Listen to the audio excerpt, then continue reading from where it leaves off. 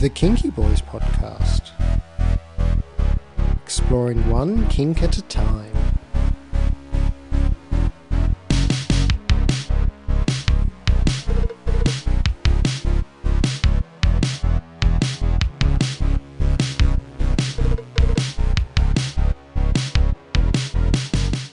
I mean, I think it's time we got into the nitty-gritty of the book and talked about spoilers. Rather than talking about alert! Spoiler alert! Spoiler alert! Big alarms and... So, spoilers! Okay, this is for people who have read the book and the previous books, or just people that just like to know what's ahead of time. Hell, I'm one of these people that really doesn't care about spoilers. God bless you, because I hate spoilers myself. Here we are.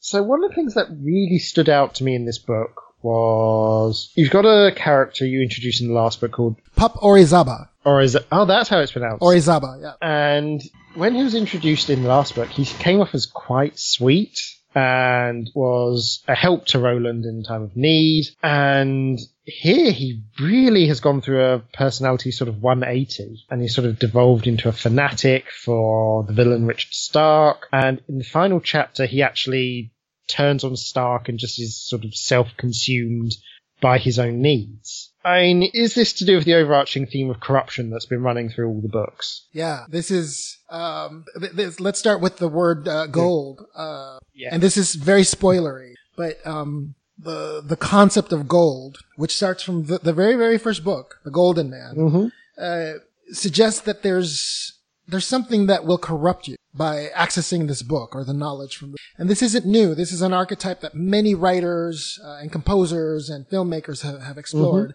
And many times with the very same metal, the concept of gold can corrupt from Midas to Wagner. They've gone down the road. I mean, it's a very really old sort of style. It's like in Nordic legends, often sort of dragons, or at least the dragon-like beasts that guard hordes, used to be men. And they've sort of lived just off their own sort of greed for so long, and their own obsession. They physically became monsters, which I find fascinating. And most dragons in many stories hoard gold. In the Ring operas by Wagner, the Rheingold is the very thing that starts all this trouble. It is stolen and it is misused by one of the gods. And in fact, the Rheingold is what brings down the whole world of the gods. It literally destroys their world. It's been there through and through. And gold also, interestingly enough, is one of the metals that powers a lot of our technology, digital technology. Microchips, have a lot of gold. It was really interesting. And that is one instance, this is kind of writer, behind the scenes talk. As a writer, I think you have to, over time, get more selective with what things you want to use that have been done many times before and which ones you want to reinvent for you. And that was definitely one where I looked at it and I was like, there's no need to reinvent the wheel in terms of like this element or this thing that will corrupt people. Gold is the right element. And here comes one of the mega spoilers, y'all. This is mega spoiler. As you may know by now, because you've read the book, or you are a spoiler whore, which bothers me, if you're a spoiler. But the big reveal in book 4 is that Roland has been chosen to wear the mantle of an Aztec god. And this is the reason why he became who he is with all these powers. And that god is Tezcatlipoca, the smoking mirror, one of the most venerated gods in the Aztec. If you look at, I looked at the archaeological record and then all the anthropologists and academics that had written about that god. The way in which he was depicted, very simply, I've already done that. You can even see it on the cover of book 4. He has a missing foot. There, instead of a foot, he has this black mirror that spews black smoke. Very magical. And he often has, other elements, a black band across his eyes, and lots of headdresses, which I wasn't going to do for this version, for his superhero suit. There is one element that isn't very mystical, but which the Aztecs always showed that god wearing, and it was gold. And there's more than a few academics. I'll have to look for the book that I used, but one of the academics who's looked at the iconography of that discovered that gold shows up a lot in the depiction of Tezcatlipoca, and that ornamentation was directly tied to military power. So this element of like human obsession with power or the corruption of men, in my eyes, was also symbolized by the gold ornaments that he had. So even in his costume, he's got some gold panels that literally like shine like gold. And then it's up to Roland, of course, to choose to be virtuous or not. So let's put him aside. But gold was just so important to talk about, because corruption is at the heart of the books. And, to tie it back to Pup Orizaba, that's exactly what happened to him. I think, you posed the question, is like, wow, what a change, and how did that happen? But you also figured it out very easily from one book to the next, because we don't spend a lot of time with him and Richard Stark, which is impossible because the books are told from Roland's point of view. But you quickly figure out that yes, he not only did he go back to him, but he got swept in that cult of the authoritarianism and whatever power Richard Stark gives to people, and it backfired on him. And this is pun intended. By the end of the book, not only does he turn all this violence in on himself, but Richard Stark just used him as a pawn. In those last scenes of the book, like Richard Stark shoots him dead. And that is, to me, one of the sad results, right, of, corruption. Because I do think Pup Orizaba, he's very young and, like, impressionable. Yeah, and it is very, especially if you have, we've talked a lot about mentorship and, like, how it can guide you. If you find the wrong person, it can really take you down some dark paths and really breed the worst in you. And it sort of, honestly, I kind of felt bad for him. I did too. Like it's well, in my mind, I was wishing that he would maybe have a love affair with Roland at some point, and that he would kind of join his troupe. But that's not what happened. I always find it very interesting when the authors talk about how characters didn't go in the direction they wanted them to. I'm one of those authors. It happens all the time. Another great example of the character kind of really doing their thing. Roland's vicious violence by the time he finds the Crimson Hand in the woods. I was not prepared for that. I didn't plan it. And Roland becomes more violent than I think we've ever seen. He just did it on his own. I don't know why he did that. Well, from my point of view, I just got it as a sort of, this was his breaking point. He'd been pushed through so much and so much crap for so long. It's sort of, that has an effect on people, and often it does express itself as violence, especially in like PTSD. Yep. It expresses itself as an anger that you can't funnel properly. And so it kind of made sense to me why that was there. You're right about that. He was past the breaking point. Stefan, another mega spoiler, was killed by Richard Stark's people. But it also was a natural progression of the big themes of what's happening with the story. The Crimson Hand is such a cosmic monster. The only way to deal with him was to deal with him kind of in a mythical way. It was going to be like this crazy violent battle. It could never be subtle, and it wasn't going to be done with like magical rays of light, that like came at him. It was going to be really hands-on, and that's the progression. But Pup Orizaba, it is sad what happened. I could not control it. But there's more than a few characters who get corrupted by various things in the. You touch on. We revisit a character from the first book who, was this very kindly, sagely, grandfatherly Papa Bear. Yes. Who's just been fundamentally changed by crystal meth. Yep. And he calls it his gold. He talks about being obsessed with what he got from crystal meth. This is an area where we don't have to think about fictional books or magic or superhero suits. Most of us, especially if we're queer or gay, we know of somebody who's been touched by meth. And they get turned inside out. It is an epidemic in London right now. It's so many people just get swept up into that scene, and they get chewed up and spat out. And, it's very depressing. It is. To tie it back again to what I try to accomplish, for me, for the first time to write a series of books about superheroes, I'm never going to be that writer that wants to just write sort of happy-go-lucky stories. I wanted to say to myself, well, what are some of the pitfalls of having these superpowers? And more than anything, it's temptation to do things with them. Because I think that's what most people would actually honestly choose, is to misuse them. And that maybe is myself included. If you could really fly, would you really be helping lots of people? Or would you just go up into, a warehouse and steal a bunch of like Amazon packages? I don't know. I don't have the answer. But Roland, certainly, although he makes mostly good choices, he often makes the wrong choice. And this book also is about preparing for big things and falling flat on your. Yeah, we get the fact that right before Stefan's killed, Roland cheats on him. Yes. In essence, and it's sort of that.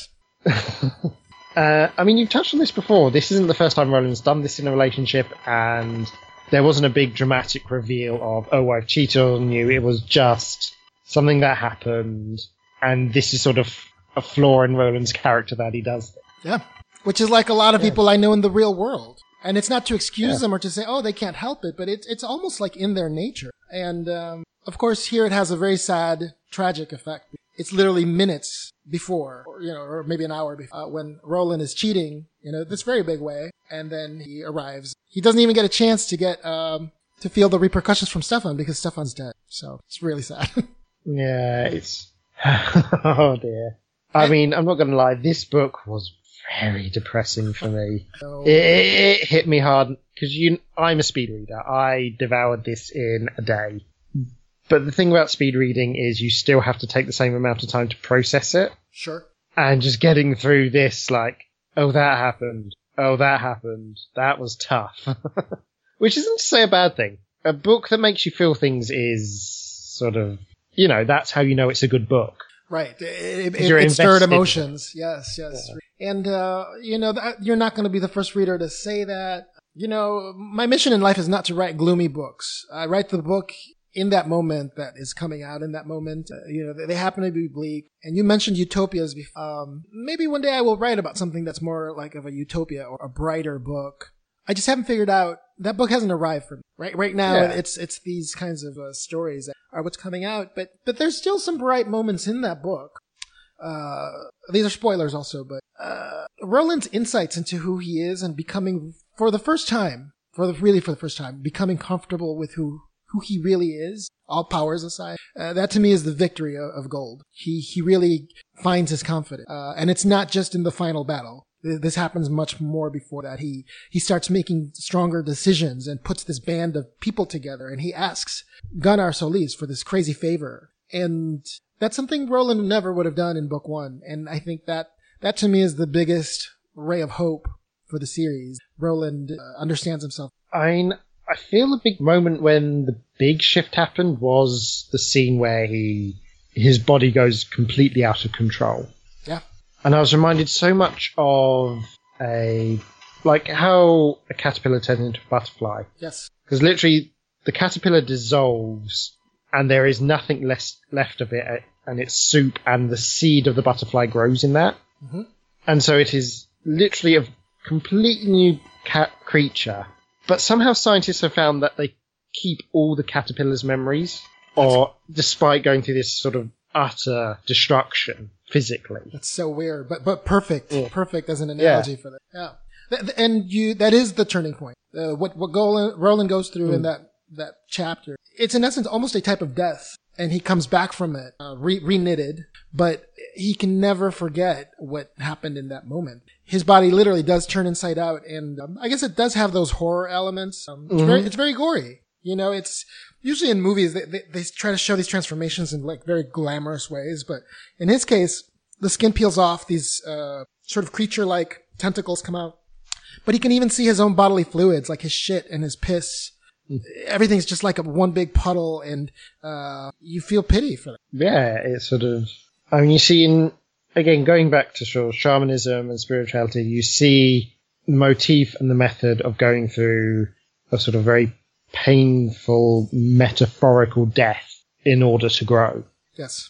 In both stories and in real life spirituality, you see sort of for like true transformation, you need to really destroy your old self in a way.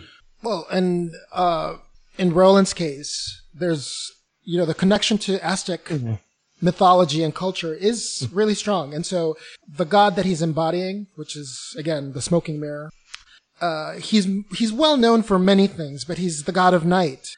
He's the god of trickery. He's the god of transformation. So even themes that you saw in the earlier books, transformation fetish, they've all been leading up to this. But in order for that god to really manifest himself through this human being, he's going to do what he does best. That god is not cruel, but he's maybe facetious and not understandable on human terms. So for example, if you leave the house today and lightning strikes, and you burn half of your arm off, that god on any given day, he might feel pity for you and say, oh, we'll heal your arm. Or another day he might be like, sorry, fucker, you burned your arm.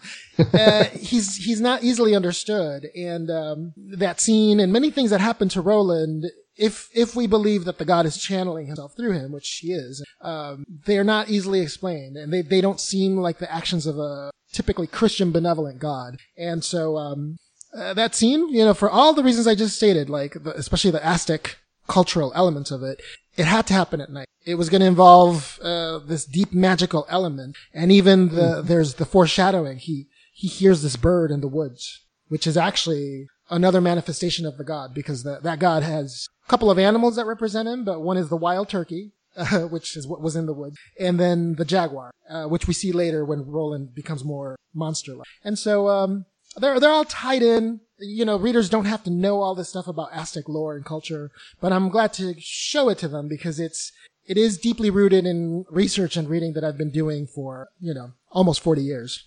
I mean, that is amazing. I just love when you have references and pull upon mythologies in works, especially if you don't make it too, blindingly obvious. Right. And so when because, I love studying mythology just as sort of a hobby. And then when I see, that's what was going on in that story. That's why that character was like that. And it is this sort of dawning where you see the deep symbolism. And I love that. So speaking of sort of Aztec mythology, is the Crimson Hand based on a real creature? Yes.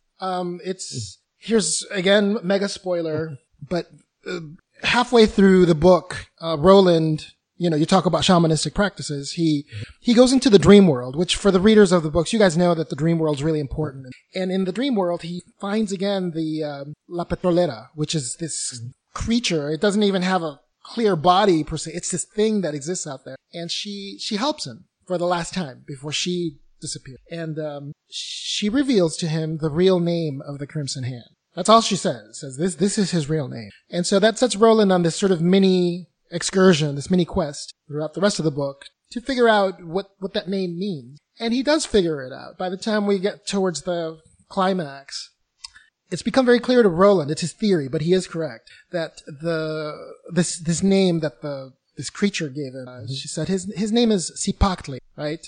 And it's a very ancient name, older than time. And so once Roland kind of figures that out, of course, through the magic of books, we learn that it is the name of a colossal cosmic monster that once was the only thing that existed in the universe. It literally was just monstrous. There were gods present, but he was just, or she, sometimes it's a she, was just this huge crocodile fish thing. And this is, again, Aztec mythology that I'm really glad to share with my readers, especially people who are not Mexican. The myth for that monster is very simple. The monster was causing trouble, and the gods wanted to put an end to it. And I'm really reducing the story, but it was two gods that defeated the monster. It was Quetzalcoatl, which everybody's heard of. He's the most famous. And his brother, Tezcatlipoca, the smoking mirror. Mm-hmm. So they are literally brothers. And in trying to trick the monster, Tezcatlipoca put out his foot, and Cipactli bit it off, right? Which, if you all recall, who bites off Roland's foot the Crimson Hand in the Transformation Fetish book? Yeah. So it's a retelling of that tale. And once they defeat the monster, they're able to create the sky and the earth from that. So it's a very ancient creation tale, right, from the Aztecs. It's a beautiful, beautiful myth. And this is a way of kind of reaccessing that for modern audiences. One thing you were probably asking yourself is, well, we get it. Roland is the smoking mirror. Sounds great. Cipactli is the Crimson Hand. We get that. Very powerful. The battle. Where is Quetzalcoatl? right? Because it was the two brothers that did it. Yeah. Well, my job as a good novelist is to present you sometimes with riddles and bigger questions that maybe only get answered in future books.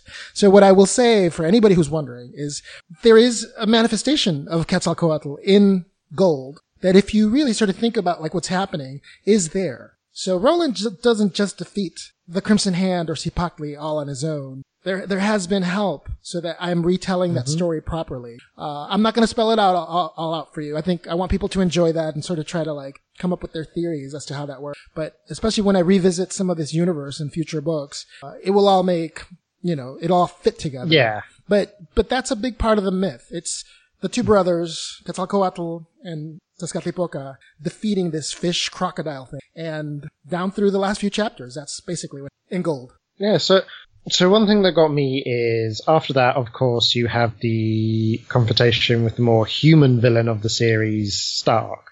And Stark seems confident that even if he dies, the Crimson Hand will look after him. Mm-hmm. So is it only sort of the Crimson Hand manifestation that's sort of gone, and this creature's just gone sort of back to the Ether, back to the behind the scenes sort of world? So that's a great question. And, I'm coming up on my 7th published book. 6 of those books really do connect in big ways as a kind of a shared set of universes. Mm-hmm. And if readers have really followed along with this series and then 13 Secret Cities and 9 Lords of Night, what you'll discover is that so far I've never actually shown what the gods would look like. So if we're talking about Quetzalcoatl, the Smoking Mirror, Coatlicue, all these like famous Aztec gods, I don't actually show their bodies, their faces. One, because I think my version of those gods, they're so incomprehensible. To look at them would actually drive a person insane. And so that also means that they have an aspect to them that is not easily defined by having a physical presence. One of the things I really am into is like quantum theory and nanoparticles. And according to some of those theories, a particle can appear and reappear in a different place, defying the traditional laws of. And so I'm not trying to be too tricky, but maybe a little bit. Yes, Cipactli can remanifest in some other manner in the future in some other book. Could he resurrect Richard Stark and bring him back from the dead? I don't know. I honestly don't know. I don't have a ton of confidence in that. But that has more to do with Richard Stark's political affiliation with that deity than anything else, because he really was trying to just gain more power. And, I don't know if he made that pact. And in fact, if you look at the old myths, it's, Cipactli, this gigantic monster, is not necessarily a villain in some of the old myths. In my series, he definitely is. But I really feel like with Richard Stark, like with many stories, it's good to just wind the story down. I don't want to bring back zombies. Yeah. So I don't think we're going to see him in any other way in the future. There will be better villains who are living people. That is like with a lot of TV shows, especially the more supernatural ones like Buffy, Supernatural, that sort of strain of shows. You can kind of tell they hit a point when they have to start bringing people back from the dead. Right. You can kind of see it sort of getting on in years when that sort of has to happen. Well, and, to go to a mega spoiler, I mean, you guys wanted these spoilers, so I guess I'm going to go there. Spoil away. One of the biggest reveals and Roland comes to an understanding at the end of the book of how much time he's got left to live. And I guarantee you, listeners and readers, even if I ever have Roland showing up in a cameo or whatever, that limited time that he's got before he is basically re-sacrificed back to that god and, his physical body goes away, that will happen. And Roland will not be coming back. He's not a Jesus figure. There's no zombie Roland.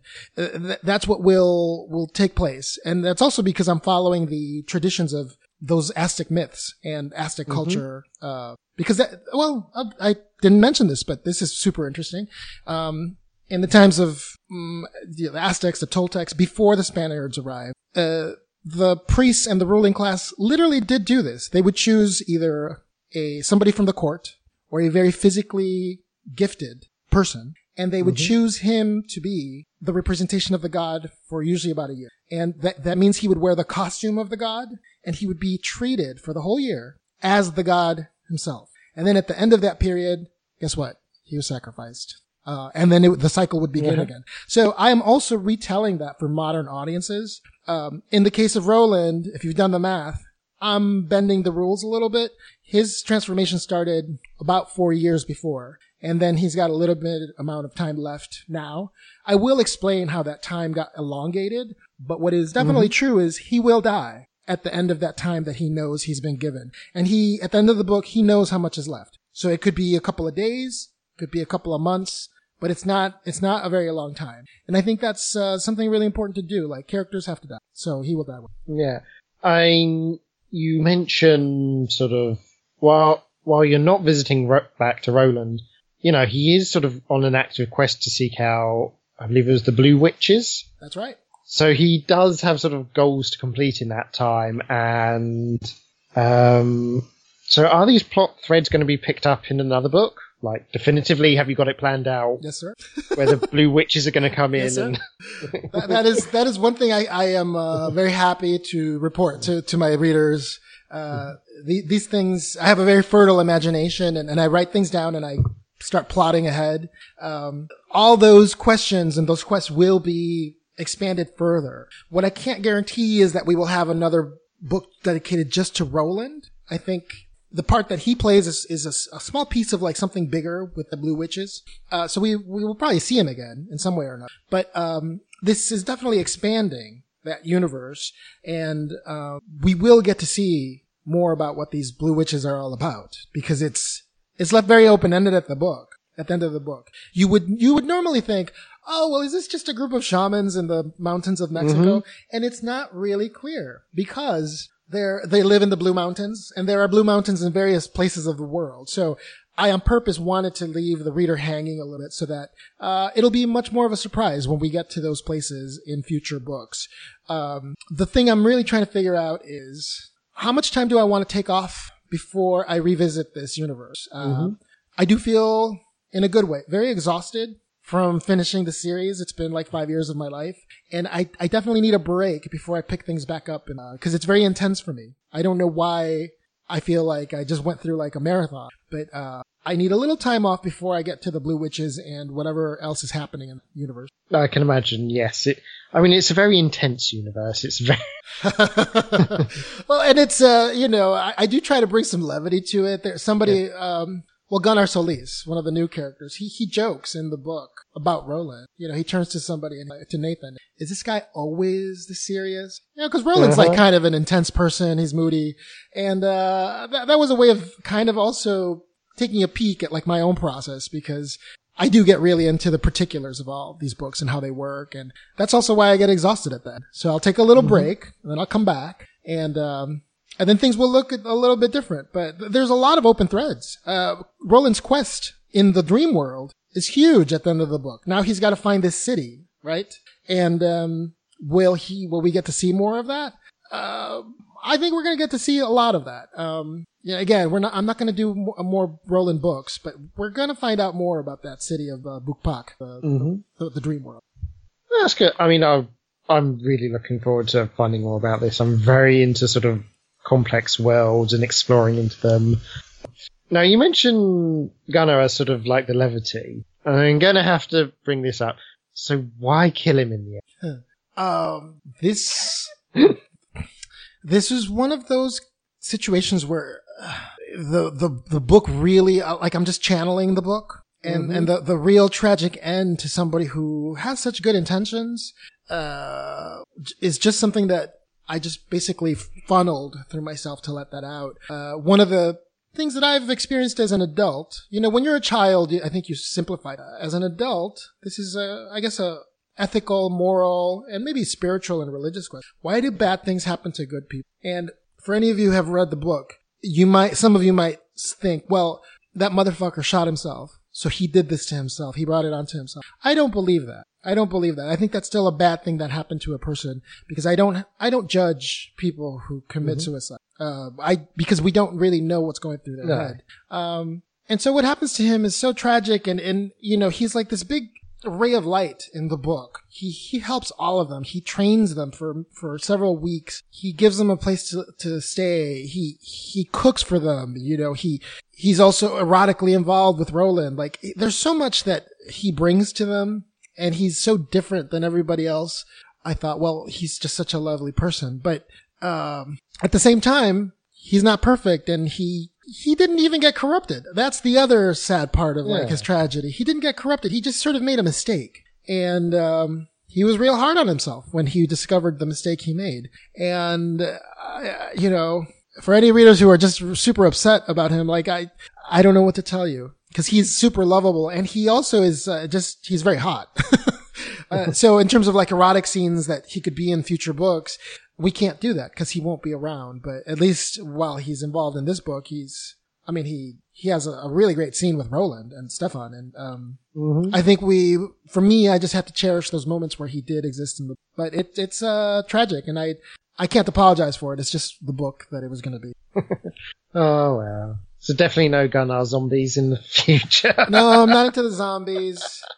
And for him, he was not corrupted. And I'm not judging it because I'm not a firearms person. I'm not actually anti-firearm. I think they have a time and their place. Mostly for hunting. Like if you subsist on hunting, you have to kill a deer. I don't really like them in cities or people having them in their house. I would never own one. I'm sort of the same. I see their uses in like, if you live more rurally, they are a tool. Yeah. If you're living in the city or the suburbs, they're a weapon. They're a weapon. And that's my personal choice. But in these books, he makes it very clear that guns are a big part of his life. And some of you will laugh and you'll say, well, he's into guns and his name is Gunnar. You go ahead and giggle, but like, it works. His name had to be Gunnar. And it's his very love of guns that also undoes him in the end. And, I can't explain why that happened. It's just, when I was writing that scene where he discovers the mistake he Roland's crew into a bad spot, and he caused Stefan's death, or he contributed to that guilt. Even if he didn't have a gun in his hand at that time, I assure you he would have killed himself in some. So it's not really about the gun. It's about the guilt that he carried. Yeah, it was the end of a good person. So yeah, I get really sad thinking of it because I lamented it the same way. But again, I don't write books with a particular effect in mind or marketing or whatever. I write the books that are needed to be written at that time. And so there's surprises in there that are pleasant, and there's some that are very unpleasant. No, I mean, you've cooked up an amazing book here. Thank you. What I'm going to ask, and this is a bit out of the blue, what books would you recommend people read? I mean, it could be a story. I mean, it could be a book for learning more about Aztec mythology. What books do you love and you think more people should read? There's definitely a few. I mean, this could be like a whole podcast in itself, but knowing what people understand about my role as Pablo Green writing books, there's definitely, we should start, I guess, first with some of the people I've mentioned in the dedications of the book. You should definitely read The Hellbound Heart by Clive Barker. It's really short, and it was eventually turned into something that is a bit of pop culture now. It's turned into Hellraiser and Pinhead. But the original short story is beautiful and erotic and sinister, sort of like my book. So you should read that. You should also read Imajica, which is a very ambitious book that he wrote that has a lot to do with gods and the worlds in which the gods live and what humans do there and transformations. It's beautiful. Those for sure.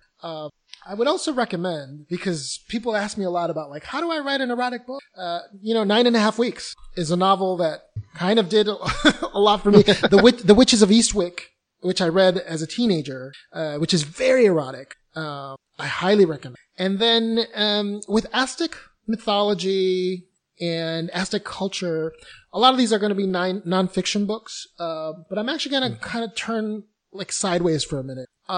This is kind of a headier book. It's not quick and easy reading, but The Labyrinth of Solitude by Carlos Fuentes is really important to read because it touches on some of these themes of Aztec culture, Toltec, Maya, but it really talks a lot about like how the country of Mexico evolved, how the people became who they were. And so you'll see some themes that are in my books reflected through that. And he's just such an important writer, one of our best. Sadly he passed away a few years ago. That's another great one. And of course, some of the Ian Fleming, James Bond books. You must read those because they're quick reads. And, you guys, even if we're queer and gay, like, I still get turned on by these sex scenes, and like, he has like really great sex all the time in those books. So that's just a short list. Oh, and very important. She means so much to me the more I get older, and she was really taken away from us, at too early of an age. But Anything and Everything by Octavia Butler. The things she was accomplishing with those books, I don't know if I'll ever achieve anything like that, but she is just incredible. And when you talk about sexuality, desire, the physical body, and the bodies of aliens or other beings, man, she's covered it and she's written about it. So Octavia Butler is really at that. Brilliant. I'll have to check her out. Yeah, the book Dawn is a great one to start with, but basically any of them. I mean, she didn't have so many, and you could just pick up any of them, and they're just incredible. Brilliant. I mean, is there anything else you wish to touch on?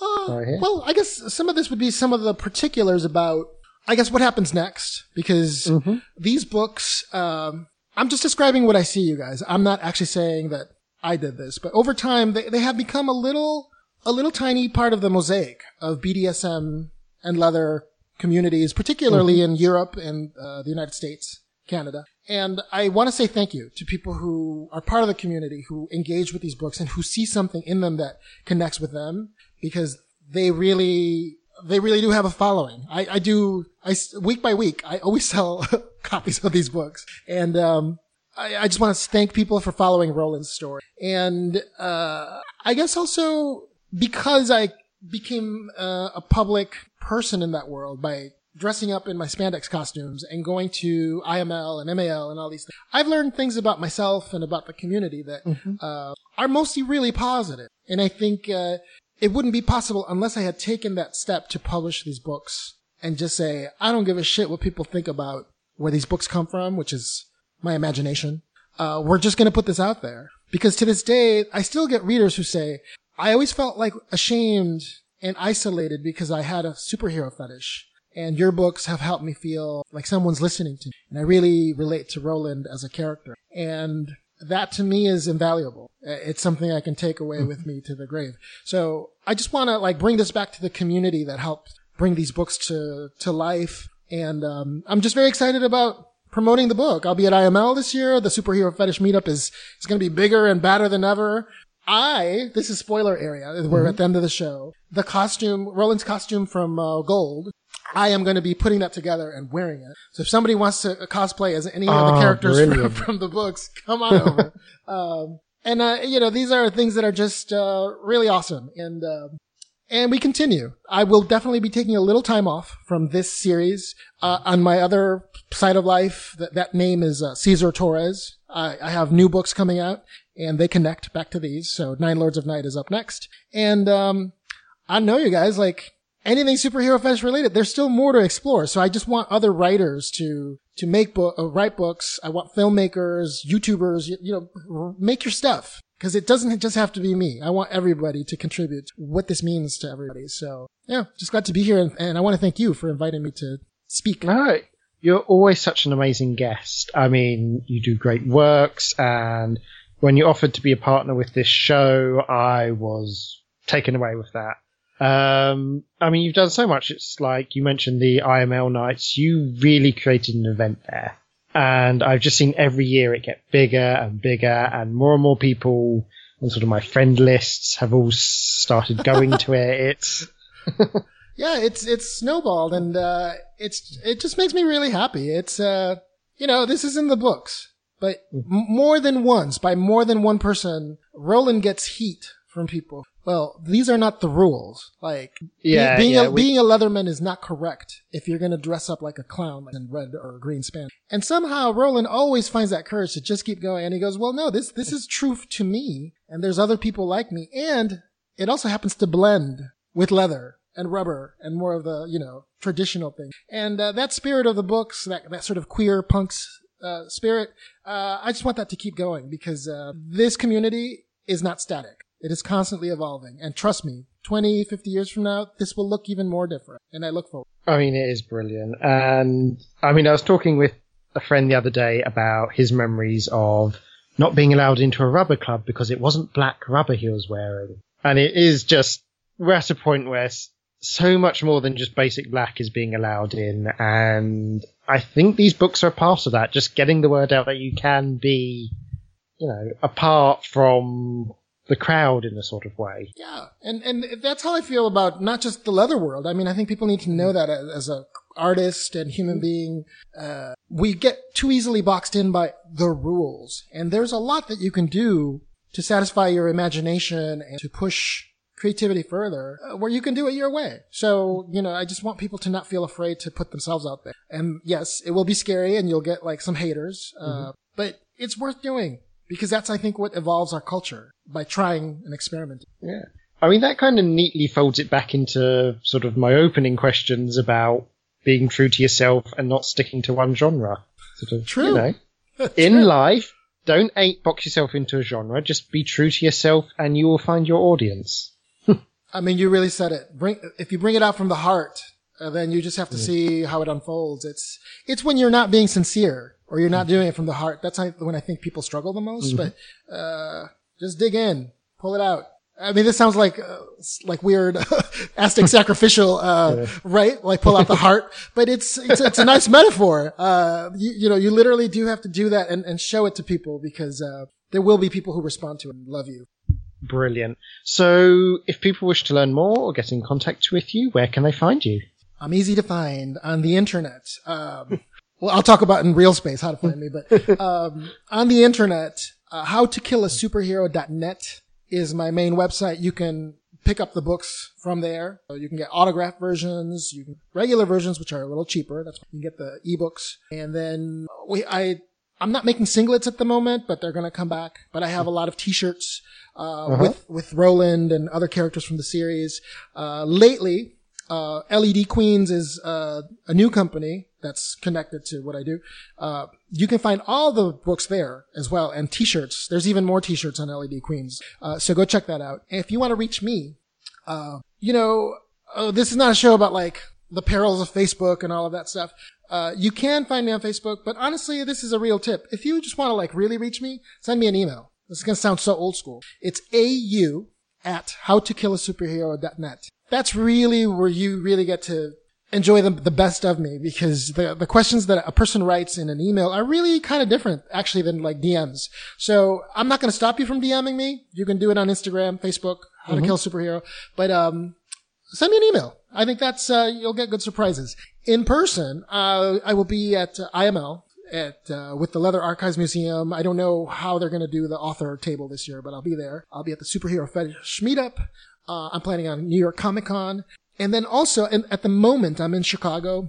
I'm trying to create something that looks like open hour with Pablo Green, like find a physical place where I can gather some people and we can either hang out or we can kind of give it more of a purpose, Q&A, or maybe even like put together some sort of like performance, whatever. But something that looks different than, dancing on top of a stage on fetish night. Nothing against that either, but I found that my readers, many times, they just want to like get together like on a Saturday at 4 and just talk a little bit of like nerdy superhero stuff. So I've got that coming up. And if you're interested, again, send me an email. There is a group for the Superhero Fetish Meetup on Facebook, so you're welcome to join that. And, just stay in touch. I got more books coming and I got more spandex coming and it's going to be good. So. Fantastic. I look forward to seeing it all. So I think that's a good point to bring our show to the close. Thank you very much for coming on. Thank you. Always glad to be here. You're great. I love you. Oh, I'm sure we'll have you back soon. Ha ha. Ha ha. Brilliant. And to our listeners, good night.